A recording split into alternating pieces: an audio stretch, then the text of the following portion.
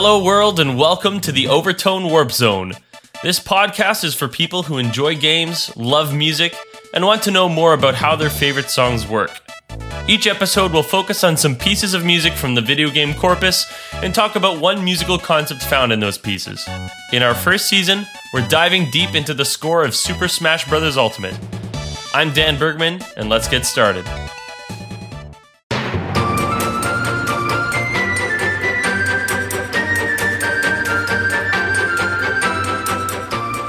Last week, we took an in-depth look at how music on the Super Nintendo worked. And this week, we'll look at some of David Wise's music for the console and why it was so different. First, let's listen to a Smash Bros. Brawl arrangement of one of his Donkey Kong Country 2 pieces, which was arranged by Michiko Naruke. This is Stickerbush Symphony.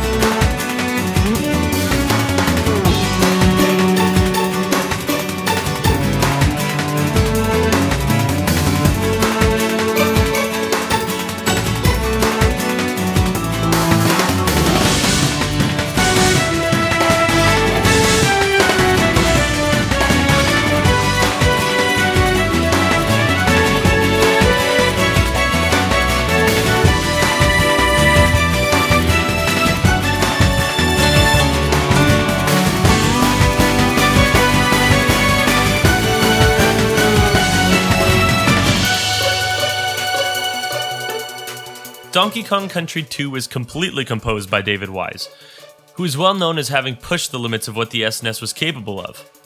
Donkey Kong Countries 1, 2, and 3 were released in 1994, 95, and 96 respectively, near the end of the development life of the console, since the Nintendo 64 was released in 1996. While other companies moved on to 32-bit consoles, Rare, who developed the game, and Nintendo proved that the Super Nintendo was still a strong contender. The pre-rendered 3D models, fluid animation, and the incredible music were just as impressive, if not more so, than the Super Nintendo's higher-bit competitors. The music of the Donkey Kong Country series has a wide range of genres, intending to be evocative of the environments of the different levels. Some examples of these genres are big band, African-inspired beats, and, most notably, ambient and electronic. This arrangement that we've been listening to of Stickerbush Symphony has a driving hi-hat beat, stinging string stabs, and some fairly percussive acoustic guitar.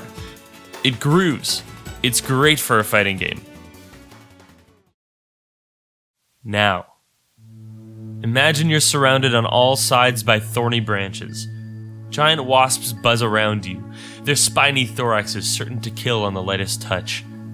Your only means of escape? Carefully timed presses of a button that fire you from one barrel to the next through a confusing maze of those thorns, your feet never touching the ground. The Smash Bros. Remix of this song might not fit well, but the original, composed by David Wise, certainly would. This is Stickerbush Symphony from the original Donkey Kong Country 2.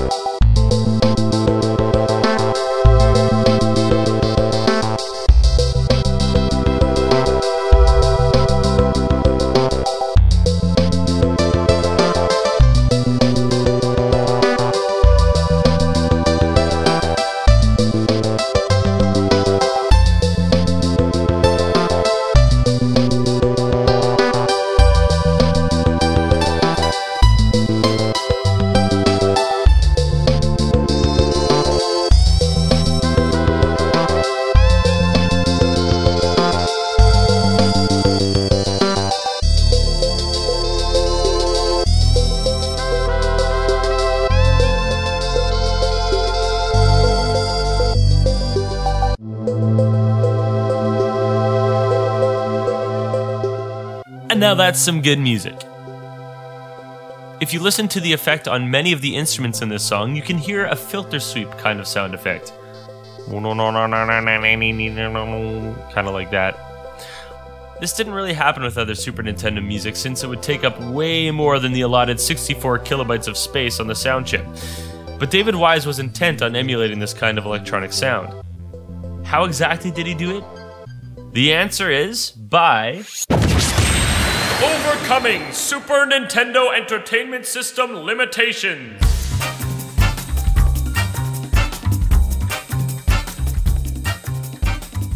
An instrument called the Korg Wave Station was released in the early 90s, and it allowed for multiple sound waves to be strung together to create a constantly evolving sound over time. Here's an example of a demo from the Korg Wave Station so you can listen to that morphing sound.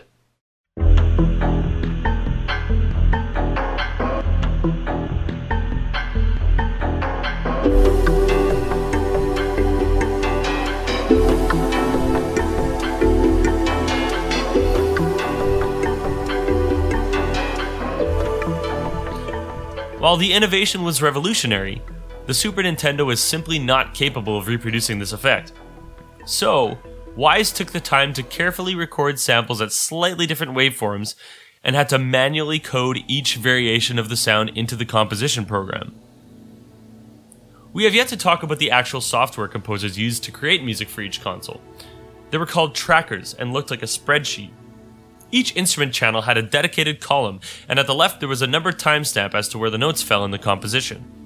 Each column had a slot for the note, the octave for that note, the sample choice, volume, and effects like we discussed in the previous episode: panning, fade, echo, reverb, and so on. The data was inputted by hexadecimal code. I can imagine that this in and of itself was enough of a barrier for some people to start composing on the Super Nintendo. It's clear that the process was tedious, which may have deterred other musicians from attempting the same thing, but it didn't deter Wise.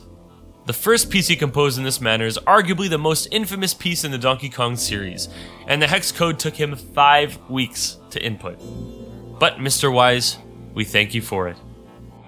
Here is that song, which we also listened to at the end of last episode from the first Donkey Kong Country, Aquatic Ambience.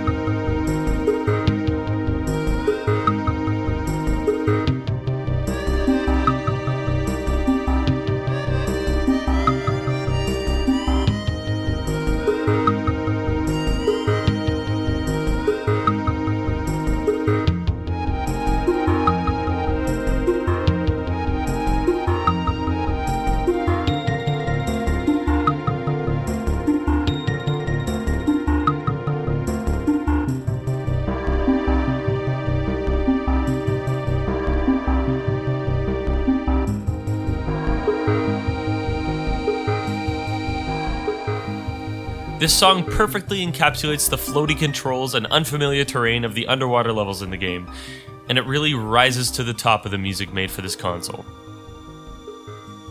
Once again, the limitations of a system allowed for some creative thinking from some musical geniuses, and the music born of this generation was also able to stand the test of time and be memorable and meaningful to this day. As we close off this episode, I want to shout out the YouTube channel Nerdwriter1 for a lot of inspiration on this episode.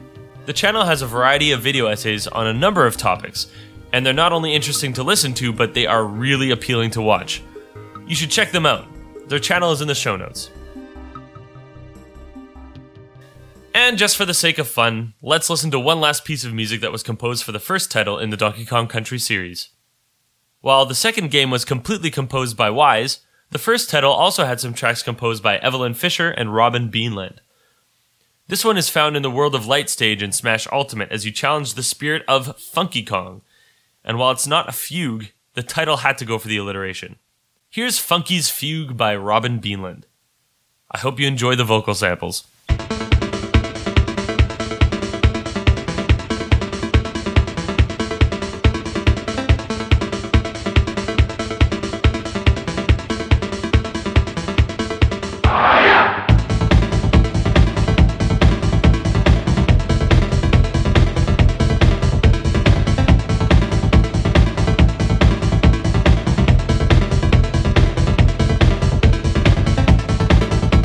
I hope you enjoyed the episode. If you have any comments or suggestions for a piece of music or a musical concept, you can contact me at overtonewarpzone@gmail.com. You can also find me on social media everywhere at OTWZ Podcast. Until next time, keep playing.